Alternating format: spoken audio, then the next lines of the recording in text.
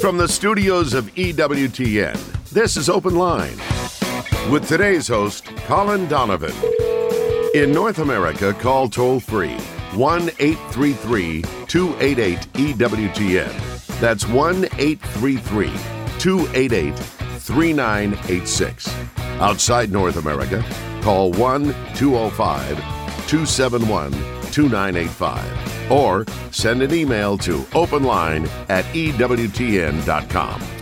Well, a tremendous Friday to you, coming to you live from the Phoenix Convention Center at the 2022 EWTN Radio Conference that will culminate tomorrow with EWTN's Family Celebration, also here at the Phoenix Convention Center. If you'd like to be part of the program, the number to call is 833-288-EWTN. That's 833-288-3986. If you're outside the United States and Canada, we'd love to hear from you. That number is 1-205-271-2985.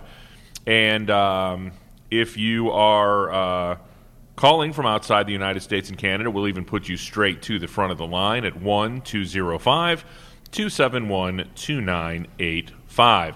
You can always send us an email. That email address is openline@EWTN.com. That's openline@EWTN.com. I'm Jack Williams, Michael McCall producing the program. Your call screener, your celebrity call screener today is Mr. Tom Price. And Michael McCall, I'm sure, will be doubling up on the social media efforts for this hour of the program. So if you're watching us on YouTube or Facebook Live, you can see Colin and I live from the Phoenix Convention Center. And you can type a question into the chat window, and it may find its way to us by the end of the program. And our hostess, he is every Friday, the Road Warrior, Colin Donovan. How are you?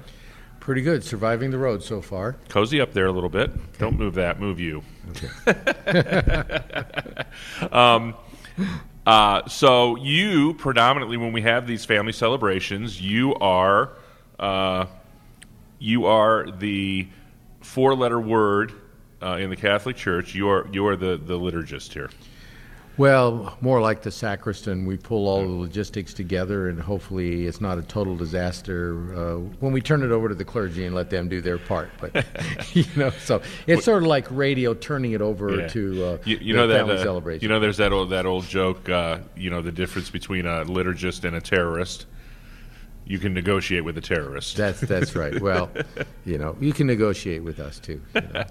So give us a call at 833-288-EWTN. That's 833-288-3986. Gary writes in, how can I be absolutely certain that God exists? I think he exists, but I don't have the absolute certainty that he exists. I don't believe in the existence of God in the same way I believe in the existence of my parents, because I've seen my parents. How can I be certain that God exists? Well, you can find certain natural clues of that. You know that your children know that you exist because you're the parents, and vice versa. And you look around the world and you see the immense complexity of it. You see the detail in nature. And the question that obviously comes to mind is, did this all self-generate? Did it all come from itself? And even if there was billions in years of chemical and then biological evolution as a way of getting there, where did the laws that made that evolution lead to the end that it is, that it has arrived at? So I think the question is the same. There is a parent, and even the Greek philosophers understood that there had to be an initial cause of everything, a cause within which all other causes are to be drawn out of and have effect in history. And so on the natural level, that's the logic. On the supernatural level, no one can produce faith in their soul. So if you haven't gotten down on your knees and you haven't asked for the gift of faith, by which even a natural certainty rises to a supernatural certainty, a reasonable and logical evidence and probability that God exists versus that he doesn't exist, faith will perfect that and raise it to a certainty that is irrefutable. We can throw that away, we can lose our faith, but that's how you get there. If you haven't done it, get down on your knees and ask for it. Go into the Catholic Church and sit before the tabernacle and ask for it. That's the way you do it when reason has not brought you to the doorstep. There's kind of an old principle that some people, the opponents would say that this is, just a cop-out. But it's a reality that faith precedes understanding. It is, right. And theology is not what we believe in. Theology is faith seeking understanding. In other words, we have the faith and now we seek to understand what it means. So all of that presumes that you have the faith, and that comes as a gift. 833-288-EWTN is our toll-free number, 833-288-3986. LaFay would like to know, does the Catholic Church still teach purgatory? What is the scripture reference? Just this week, my daughter-in-law's family held a prayer vigil to pray for their aunt, dead 1 year to the day, into heaven. Can you please explain this practice? Well, you can't pray them into heaven. I guess that's probably a common term Catholics use sometimes. But again, it's beyond the power of our will to do that. But you can petition and intercede with God to admit to heaven. The Church finds the roots of this in a Jewish practice, and Jews would not say this indicates purgatory, but for the Church it does, or at least it points to it. And that is when Judas Maccabeus sent an offerings to the temple to pay for what we would say must have been a venial sin of superstition. His soldiers who carried little good luck charms, if you amulets into battle. Okay, and so he thought that was maybe the reason that particular individuals died, and so he sent money to have sacrifice offered in the temple for them. And so the Jewish people today, they don't see it quite that way, but they have beautiful prayers that are said for the dead without having a theology to say, well, what those prayers are supposed to do necessarily. We have that theology, and we understand that Christ makes it clear that in perfecting justice still has to be done. And I think the great example of that he gives himself in the Sermon on the Mount. When he says, settle with the judge on your way, lest you get before the judge and he has to send you into prison where you will pay to the last penny. Now, was he talking about the civil court? No, he is the judge. And the only question there is, well, what is he judging if, we're good or we're bad and we go to heaven or hell? Well, in those who are good but not pure enough, in the words of John in his book of Revelation, pure to enter the heavenly Jerusalem, where only the pure, the perfect may enter in. Those perfect like the Father, as Jesus also said on the Sermon on the Mount. If you're not quite there, if you need what sometimes Catholics speak of, well, I need a little bit of a polishing and dusting and cleaning up and all of that. Purgatory is the place where that purification is made. And is God purifying us by love, which somehow is a fire, a material fire, even Aquinas alleges, although that's not per se part of the church teaching. And it's in that purification and love. Just think of how you're away, we're all away from our spouses. You aren't, of course, but some of us are away from our spouses, and you love your spouse, and you have that yearning and that longing to be with them when you're on a trip somewhere. That's the kind of yearning which will be purifying us in the ways that God knows how to purify the soul in purgatory. It's not a punishment, but it's the finishing of the debt. Now, what debt is there need to be finished? Jesus paid the debt. Jesus paid the thing we cannot pay, and that is the penalty which kept us from seeing the Father, the penalty of hell, that separation from the Father. He settled that question. Confession settles that question as well when we receive absolution in the name of Christ by the power Christ gave the church. It settles the eternal debt. But the justice that is involved, that we can't pay. We steal something, we can give it back. Maybe we can't give it back. We say bad things about another person, they've died. We can't fix that now.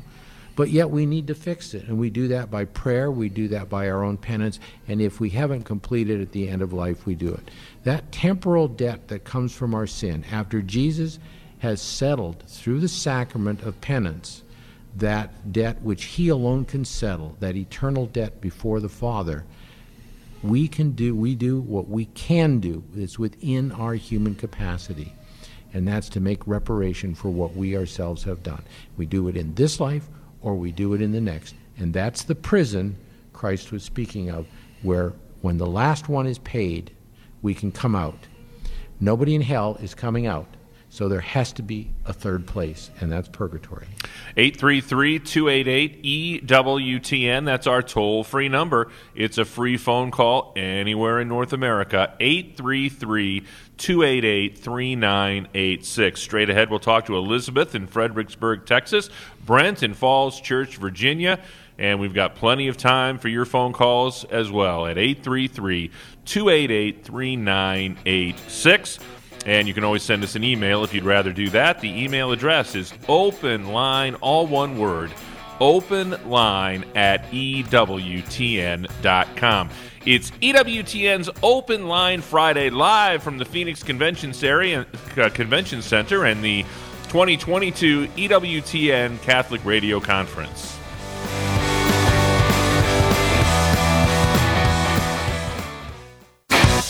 This is Open Line on the EWTN Global Catholic Radio Network. If you have a question, call 1-833-288-EWTN. That's 1-833-288-3986. Outside North America, call 1-205-271-2985. Or send us an email to openline@EWTN.com. You know, there are lots of ways to spread the gospel, and one way you can spread the gospel is by spreading the news of how people can get in contact with EWTN and let us do the heavy lifting. We'll give you everything you need, whether it be print material to put in your parish vestibule or bulletin announcements or all sorts of things that we can use to help spread the news about EWTN in your parish. You can become an EWTN media missionary. If you'd like to learn more about that, simply log on to EWTNmissionaries.com and you can help spread the eternal word with us. 833-288-EWTN is our toll-free number. It's a free phone call anywhere in North America, 833-288-3986. First up today is Elizabeth in Fredericksburg, Texas, listening on the Guadalupe Radio Network. Elizabeth, you're on with Colin Donovan. Oh, hi, thank you.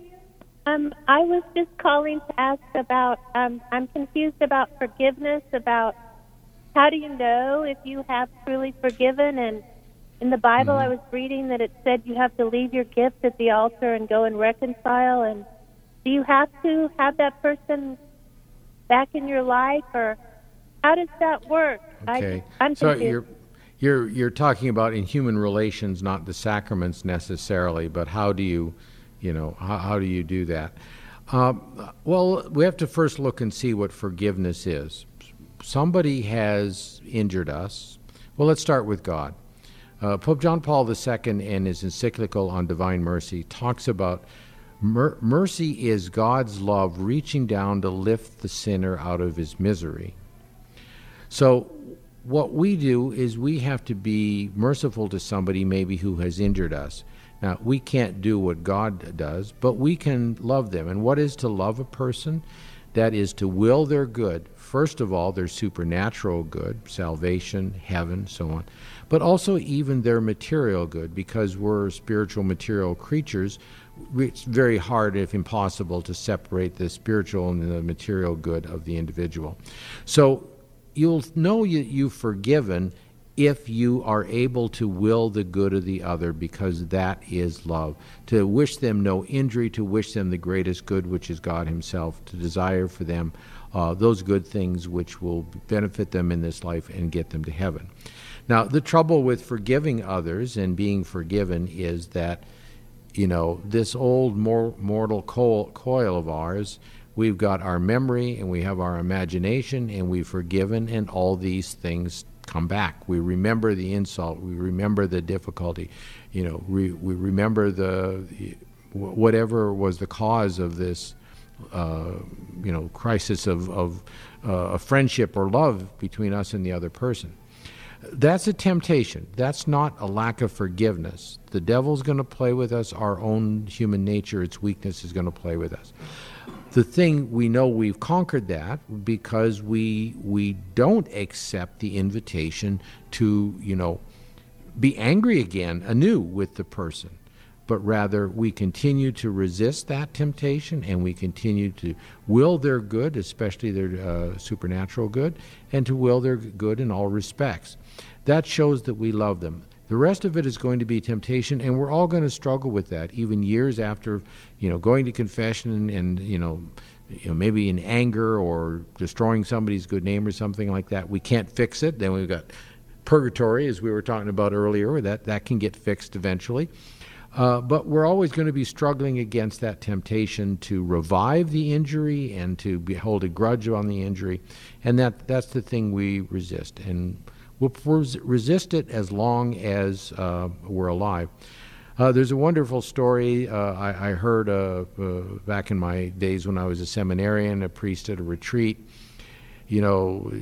talking about other priests and the temptation that they have, and they were struggling for their priestly purity and all of that. And this wise priest, his answer to that is said, well, you have to keep struggling. Well, when Father, when I'll be relieved of it? Oh, 3 days after you're dead. And I think that's about it. As long as we are in this world, we're going to have that struggle, and to think that we will be delivered from it entirely is probably utopian.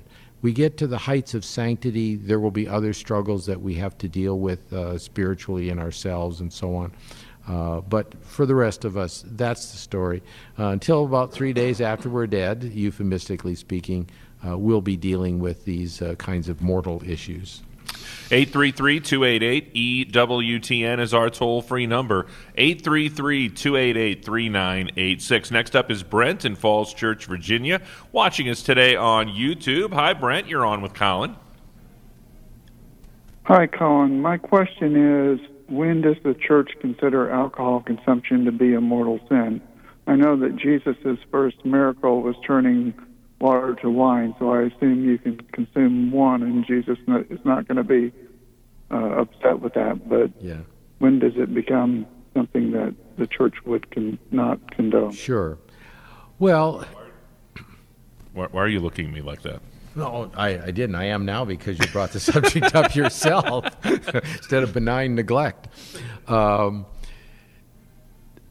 things which God has made that are edible and drinkable, these are good things. We see how Noah was the first one who fell victim to the grape, so to speak, and his son treated him gently, backing up to cover his nakedness so he wouldn't remove the dignity of his father by seeing him in that state. So this is something that we're going to struggle with. But here is the rule, and it's pretty much an individual rule. I know of a priest, a Jesuit priest, who did a lot of research on alcoholism, and he discovered, and this was, I think, early on in the scientific looking at this issue, and much well before all of the genetic studies that can tell you exactly everything practically there is to know about you, and your capacity for this or that or the other thing. He found that in cultures where you had beer in the Germanic countries or wine in the Mediterranean countries, they developed a tolerance for that. But in Scandinavia and among the Eskimos and others across the northern latitudes, they didn't have that, and they very quickly fell into alcoholism. So there is that sort of genetic predisposition, and there is, well, the individual personal history, the family history that we all of us hold inside of our bodies as, products of our parents' love and they of theirs, and so on back in time. That being said, what the church finds wrong in the use of alcohol or anything is excess. And so an excess of eating that is gluttonous is in the case of food. We know that there are diseases that lead the excess in the other direction, but then the monks and the Desert Fathers took upon, very, very little eating as a penitential thing. So there can be proper norms there as well. So the individual has to find, at what point am I offending against the moral law? And what is the guide of the moral law in the human being? Reason. If your reason is impaired, that you're not making good moral judgments, oh, I have a few and I'm driving my car crazily, or I have a few and I have this or that. Obviously, you're having too many. So we learn ourselves as we grow up, as we are introduced to alcohol consumption. We learn ourselves, what is our social limit, if you will. Because when we stop being sociable and we start sinning against others and against this moral law of temperance, that's when alcohol becomes a sin. And there will be people who can, hold their liquor, but, and this I don't mean in the sense of somebody who can party and not feel it the next day, but they have a greater tolerance for it without losing the loss of their reason. This is also, by the way, the sin involved in drug use. Instead of that, sort of slow climb to lack of reasoning ability, drug use will often throw you into it immediately by a single use. And so this is why the drugs that are illegal and forbidden and cause problems in family and society typically are those that almost instantly in some way relieves the ability to morally reason about the acts that we do. And before God, that's the offense. Now, our bodies will also take offense, but before God, the offense is the inability to reason in making our decisions about moral acts, all of which ought to have God in view and the virtues which God desires of us in view. That's when you know you've reached your limit, and that's where you know you can't go there again. Next up is Darius in Cincinnati, Ohio, listening on Sacred Heart Radio. Darius, you're on with Colin Donovan. Oh, hey, hello. Hey there, Darius. What's your question?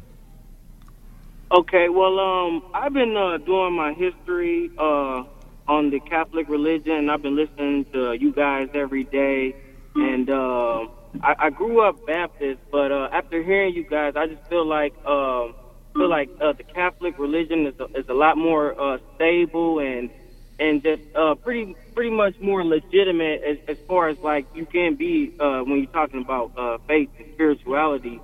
But I'm African American myself, and I know when I bring it up to a lot of my peers, they just don't understand, or they feel like the Catholic religion is just for a certain type of people. So I was wondering, what do you guys got to say about that, and or do you have anything that I could tell someone, Sure. who's basically saying that? Yeah, and I think there's a lot of history there that we can recount, and probably going to run past the bottom of the hour. So I'll just sort of get into it a little bit. If you look at the world today, the most vibrant faith is in Africa. And in places in Asia where it's really going too. So it's not an ethnic thing. It's not a racial thing. It's a disposition to do all that God wants us to do. And so there obviously, I think American history has predisposed perhaps African Americans to, in the South and that, there was the availability of a number of Protestant denominations, and these gave rise because of segregation and persecution into, the African, the Methodist Episcopal and the Baptist, the Black Baptists and different groups. So you ended up with these segregated groups of African Americans in these religious bodies. So I think the American history is a little bit different than Africans having been evangelized, falling in love with God, falling in love with Jesus and the church, and as I was saying, the real burning faith is very often in Africa today. So a little bit after the break, we'll take the American situation, because there is some really good information on that I can give you.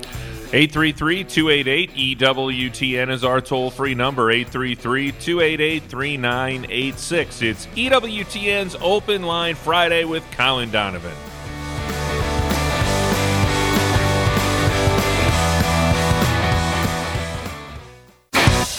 This is Open Line on the EWTN Global Catholic Radio Network.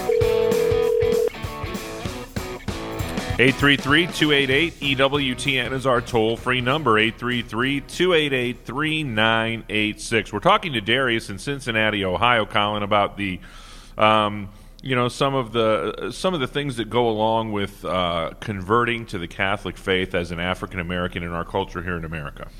Right, yeah, and of course I know personal experience, Deacon Burke would do a better job, and Deacon Harold Burke Sivers, yes. Deacon Harold, rather, yeah. So, I mean, we have individuals in our EWTN family that can address that directly, and that would be something that to maybe listen to some of the programs that they've done, and I don't know if there are any specific ones on that area. But right, I mean, your own Noah Lett did the series with Dr. Greer, Black and Roman Catholic. That's right. Yeah, Noah, who works for me in the theology department. Yeah, that's right. So we have a number of those shows. Good friend of Mother Angelica's, actually, over many, many years would come down here and be on with her. So I think the American context is quite different than, say, in Africa, where just as the American context in any other respect has its peculiarities. And that is the sad fruit of slavery, naturally, is involved in that. But I think when you set aside what individuals did, the church has a pretty good case. The popes beginning in the 12th or 13th century, when Europeans were venturing out of the Mediterranean, they were going to Asia, the Silk routes and things like that, out of places like Venice. Africa was always available there, and so traveling there. The system of slavery started up, and the popes immediately condemned it and stated that you were excommunicated if you did it. Now, when the Portuguese and the Spanish came over to the Americas, that didn't stop them from enslaving people, because in every institution, whether it's the Catholics, the Baptists, the Anglicans, the Jews, the Muslims, whatever religious institution it is, it's made up of human beings. So if you're looking for perfection, you should have been created an angel at the beginning of time and remained faithful to God, and you'd be surrounded by perfection continuously from the moment of your existence. But here on earth, in reality, we find that even the best institutions are corrupted, and in the U.S., certainly the church did go along with segregation and discrimination a great deal, but was also one of the earliest ones to rebel against that, and priests and nuns in the fight for civil rights and so on. I took an interesting course in college. You know how you take optional course. You have to take a certain amount of core courses, and they're usually in the humanities, sociology, psychology, and things like that. And I took one on the difference called Race, Class, and Power, where the professor was well known for his studies on this. This is back in the 60s, his studies, and then in the 70s when I was in school. And looking at the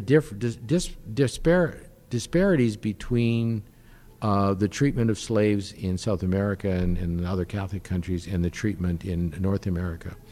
The Catholic Church never developed a theology to justify it. As I said, the popes condemned it. Individual sinners perpetuated it. Governments perpetuated it. The church did not say, oh, yay, slavery. Unfortunately, some other institutions in the world developed theologies, not just in Christianity and others, developed theologies to justify slavery per se and distinctions among human beings based on their race, ethnicity, and so on. The church never did it. So that's sort of the historical element of all of that. But the most personal element of this is, in your pursuit, study, but pray more than you study. As I told the gentleman earlier, get down on your knees and pray. Go into a Catholic church before the Blessed Sacrament and pray. Yes, do the effort that reason wants to do and you have to do, and that is to work your way through the muddle of your feelings and all so on this matter, and you've heard this, you've heard it. You've got to work your way through those. And everybody who comes to the church, say who's converted out of a Protestant church or even from no faith, they're going to have to deal with those. But the most important thing is to pray, because the gift of faith comes from God. Not just the gift of faith in Christ, which you have as a Baptist, but also the the gift of faith with respect to the fact that Jesus established a church, gave the apostles a mission, and somewhere in the world that mission is being carried on. And it's in the only institution that's in continuous existence from that time, and that's the Catholic Church. So that's the factual side of it, but the prayer side is very, very important. Still plenty of time for your calls and a couple of open lines for you at 833-288-EWTN. That's 833-288-3986. Next up is Robert in the great state of Connecticut, listening on Veritas Radio. Robert, you're on with Colin Donovan. Good evening. Thank you for taking my call, sir. Mm-hmm. Now, what I'm calling, someone called earlier and said that they don't believe in God because they cannot see Him. Mm-hmm. And I think you answered the question, but I think you didn't answer it fully.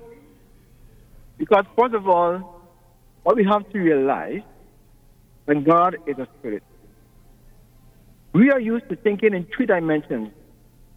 God is not in those dimensions. He's a spirit. And the Word of God says, let's worship Him, must worship Him in spirit, and we got to connect with God on a spiritual level. And we cannot understand who God is if we are a natural man. Because the natural man receiveth not the things of the Spirit of God, because they are foolishness unto him, neither can he know them, because they are spiritually discerned. Say that saying, the young man cannot connect to God if he is not spiritually discerned. You know, look at this. I'm talking to you have a question in there somewhere. So far, there's a call-in question showed. Somewhere in there, did you have a question? Yes. The question I want to say to you is that you cannot understand God not on the spiritual level of God. You have to understand God from a spiritual point of view, not from a physical point of view. He's a spirit. Yeah, so he's just following up on earlier of it. Yeah. That's the objection was that I can't believe in God because I can't see God. Right, yeah, on the physical level, and that's why it requires the gift of faith. We will never see God. We can see the effects, and that's why you can come to a natural understanding of the effects of God in creation. The fact that there is order, there is this causality that I talked about. Those are the natural effects, and this is what led the philosophers such as Aristotle to conclude, using only reason alone, that there must be God. Now, he didn't have idea of a personal being. He didn't have revelation to tell him who God was, and he certainly existed before Christ, so he didn't have Christ. But the gift of God strengthens the intellect to believe in Him. This is what grace does. That's what the gift of faith does. It strengthens the intellect to believe in something which ultimately we cannot prove, we cannot see, we can't test, we can't make a hypothesis or a theorem about and test it. But yet we find the constant proofs around us because we see, as you put it, in a spiritual mind, we see all of the other things in the natural level which appeal to us that there must be something greater than ourselves, greater even than the universe. And now we believe in this something because it's a someone, and God strengthens us to do that. Now, ultimately, only God understands God. That's one part of this as well. That we can have, as you call it, a spiritual mind in order to have faith in God and to see Him in that sense of it. But we cannot understand God, and St. Paul makes this clear when he says we see in a mirror darkly. Only the Father and the Son and the Holy Spirit understand the divine nature, and only the Father and the Son and the Holy Spirit understand the relationship between the divine persons and what a divine person is. The angels who never fell away from Him, they don't understand it. But according to their own spiritual capacity, they understand to a point. But only the persons of the Godhead understand the divine nature and each other perfectly. So we'll never have that, but we can be opened up to the light of faith that strengthens us to accept the reality of the God who we cannot see. And the best way to do that, as I advised that gentleman, the young man, was to pray, because God has to give this gift. It's nowhere to be found in this world except in the gift of faith. And for the church, the gift of faith is something that's received in baptism. When those who had come to a natural desire to know more about this God whom the apostles preached, what were they told by Peter to do? Repent and believe, repent and be baptized. And so natural faith leads to supernatural faith, and in baptism not only is the sin washed away, but the gift of supernatural faith is given. That's where we find the strengthening. That's where we go beyond what nature alone and our human possibility of knowing God without His assistance arrives at. 833-288-EWTN is our toll-free number. Still time for your phone calls at 833-288-3986. Here's an email that the answer to which will be of interest to our crack take two with Jerry and Debbie producer Ace McKay, who is standing nearby. He says, could you please explain the teaching of the church regarding men removing their hats during prayer? I often work outside and wear a hat for protection, since I also try to pray throughout the day. Is it necessary for me to remove my hat to do so? Yes. Well, this is a different thing. I remember the first... And I must say that every day during morning prayer in the radio department, Ace McKay removes his fedora. Well, good for him. It's good for him. You know, the Christian practice is actually different than the Jewish. And I learned this because the house where I lived in Rome was a hop, skip, and a jump from the Campo Verona, which is the big cemetery of Rome, one of the big ones. And in the Jewish section, if you go in there, I happened to be in there, and a Jewish man came up to me, and he had a spare kippah, and he said, "Oh, you must wear this." And he saw I was a Catholic. He saw I was dressed appropriately for a Roman student, and he put it on my head so I could visit the graves in there, because they covered their heads with that. Now that's continued in the church. The monsignores, the bishops, the popes, and even the monks wear a little zucchetto representing their rank in the church and so on. So we do keep it that way. But in general, it is as he described. We go into a sacred place or in circumstances which seem sacred to us, like at a ball game when we're singing the national anthem. We take our hats off as a sign of respect. So our custom is a little bit different from the Jewish, but it has the same thing. We're showing either respect for God in the case of praying in the Mass, or we're showing that we have respect for things which fall out of our relationship for God, and that is love of country. By when we're singing the national anthem, we take our hats off. It's a sign of respect. Or in the presence of the dead, when you go and you visit at the graveside, or so.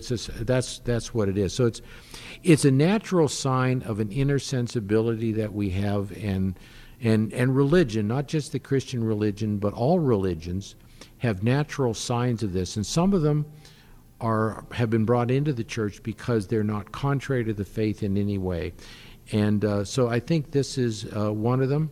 St. Paul speaks of women covering their heads in church. For women, that developed in a different direction, maybe in some sense keeping what we would take to be the naturally. But obviously, it's the interior relationship with God that is important. So if you're saying your rosary and you're walking and you've got your hat on, I would say keep walking, keep your hat on, and keep praying. But I think in the social context of a sacred place, or in circumstances that have that kind of sacrality about them, of not the ballpark per se, but a funeral or the graveside or something like that, it's a very good way of showing what is in your heart and how you feel about it. Be sure to check out The Journey Home. Monday night, 8 Eastern Time, Rocky McCormick shares how discovering church teaching on human dignity led her from Hinduism to Catholicism. That's The Journey Home, Monday night, 8 p.m. Eastern Time, right here on EWTN Radio and Television. Next up is Terry in Fairfax, Virginia, listening on Guadalupe Radio. Terry, you're on with Colin Donovan. Yes, good afternoon, Colin. I'm calling in reference to a specific sentence in Desiderio Desideravi, the apostolic letter. I don't know if you have the Vatican version in front of you, so I can point you to that sentence. So, because I'm driving. And anyway, the second sentence of Section 5, when I read it, it says, to be admitted to the feast, all you need is faith. I'm paraphrasing. That's why I was hoping that you could actually read the entire sentence on your monitor, because what I'm interpreting from that is that faith only is necessary to be admitted to the feast, which I think he means communion. Yeah. First of all, sort of the theologian's rule here is you read it in the context not just of the document, but in the context of the whole of what the church teaches. Cardinal Ratzinger deals with this in the scriptural context in his books on Jesus, his 2 volumes. And in the introduction of one of them, I think it was the 3 volumes, Jack is telling me, he's more up on this than I am. He talks about what he calls canonicity. And that is, there is a canon of Scripture, and you can't read Revelation against Genesis, you can't read Malachi against Isaiah or the Gospels. There has to be, to understand everything within the whole. And so if you want to speak of it this way, in the magisterial teaching, there is a canonicity in which it is, it is a whole picture, it's a tapestry, and that's the context in which you have to understand it. Now, one thing we can say about faith is that faith is the foundation. It's the door to the church. The church says this. It's the door to the sacraments. It's the door to God, to the sacraments, and to communion with the hierarchy. The 3 elements of faith, hope, and charity. Faith is primarily faith of God and love of God, and out of that we can say yes, it comes with that the obligation of love of neighbor, and comes with that is the obligation to believe the teachings of God as the church has proposed them. So the doctrines come at this secondary level.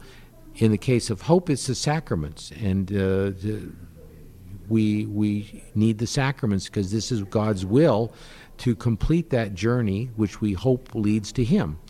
And in the case of charity, it's the communion of Catholics around the Pope and the bishops united with him.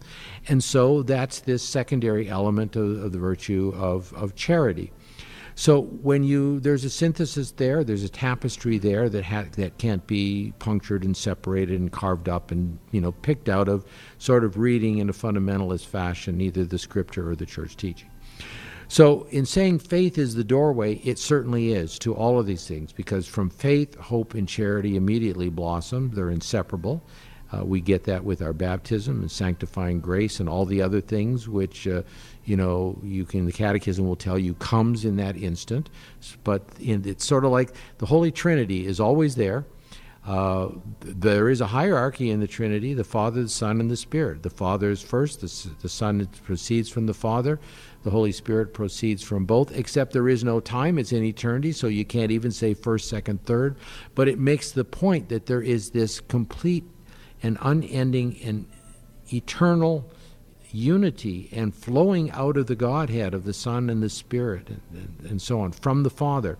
Likewise, faith is the door to the church and to the sacraments and all of these things in this continuity, but yet we don't say, well, the Son's the Father and the Spirit is the Son and the Father is really the Spirit. No, there's an ordering there. Well, in the ordering of the sacraments, in the ordering of the life of the Christians, the ordering of the church, it's faith. And that's how I would read a line like that, which people have spilled lots of ink over.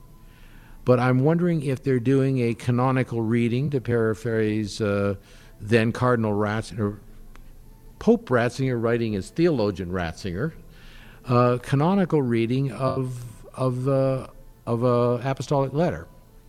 So I think that's how you have to do it. That's how I, as a theologian, read those kinds of things. And yeah, you can quibble about language and other things, but that's the way you read it. The other way is that there is in some way a sense in which when the church speaks about outside the church no salvation, it means that for those who know that Christ is the way of salvation, but they don't know that the church is the instrument and the means, that's the second element, hope. They don't have a right understanding of hope, that it involves the church, it involves the sacraments. That, well, does that mean that they're not going to be saved? The church doesn't say that, but it says that invincible ignorance protects them. So they don't know that. Maybe they've been totally disimpressed by the Catholics they've known, but they love Jesus, they work for Jesus. Then we can't say that outside the faith no salvation for them, because they haven't fulfilled the moral requirement of knowing they need to be in the church and not joining and refusing God. They know that's what he wants, but they refuse him. They don't refuse him. We don't hold them accountable and guilty for that. Their faith will save them. What about the person outside the church? Well, in a way, they're in an analogous way, but not in as clear a way as with the baptized.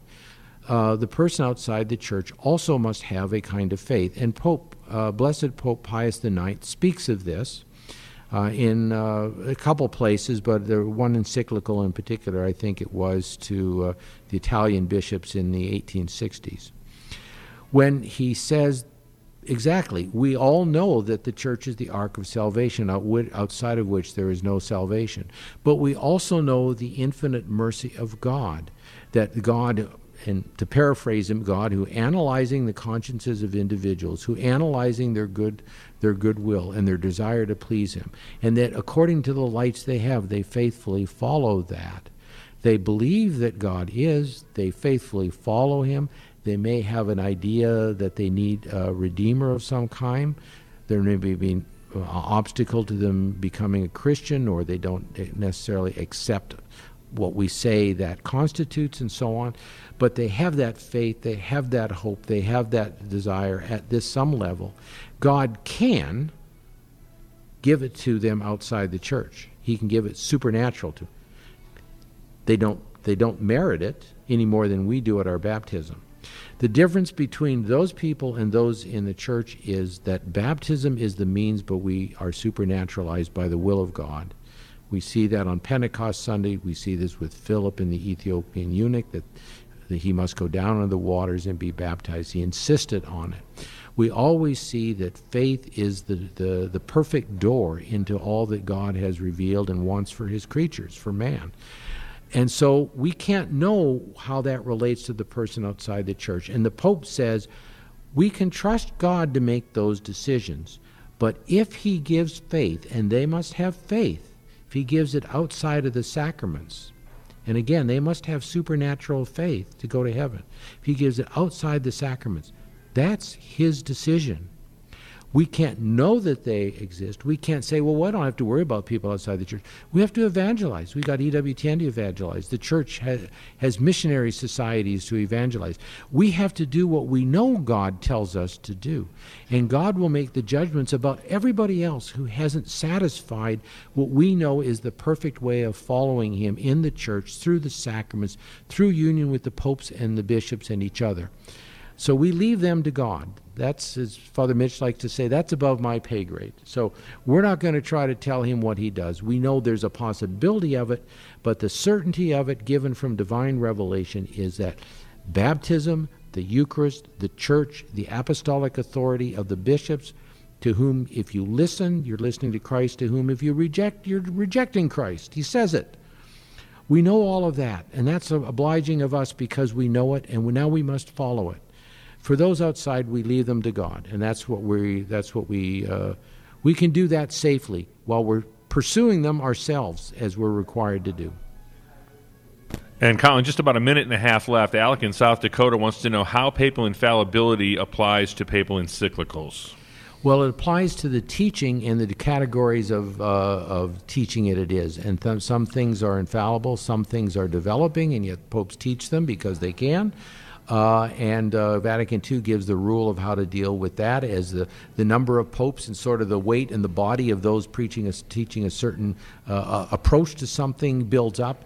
You start to know that it's becoming a more serious part of the Church's teaching. The infallible things are much easier to identify in things because they're revealed by God. The Church has declared they're revealed by God, and so you can find out those. A lot of things in there are just the popes talking and teaching, and you make discernments about the implications of the particular elements as to what they really are. Documents are not infallible. It's the teaching within them that is infallible or is on its way to being a firm teaching of the Church. On behalf of our host, Colin Donovan, our producer, Michael McCall, call screener, Tom Price, I'm Jack Williams. Thanks so much for tuning in to another Friday edition of EWTN's Open Line, live from the Catholic Radio Conference 2022 edition. Family Celebration coming up on Saturday. Be sure to check it out here on EWTN Radio. And we'll be back at it with another edition of Open Line Monday on Monday. Thanks for tuning in. God bless.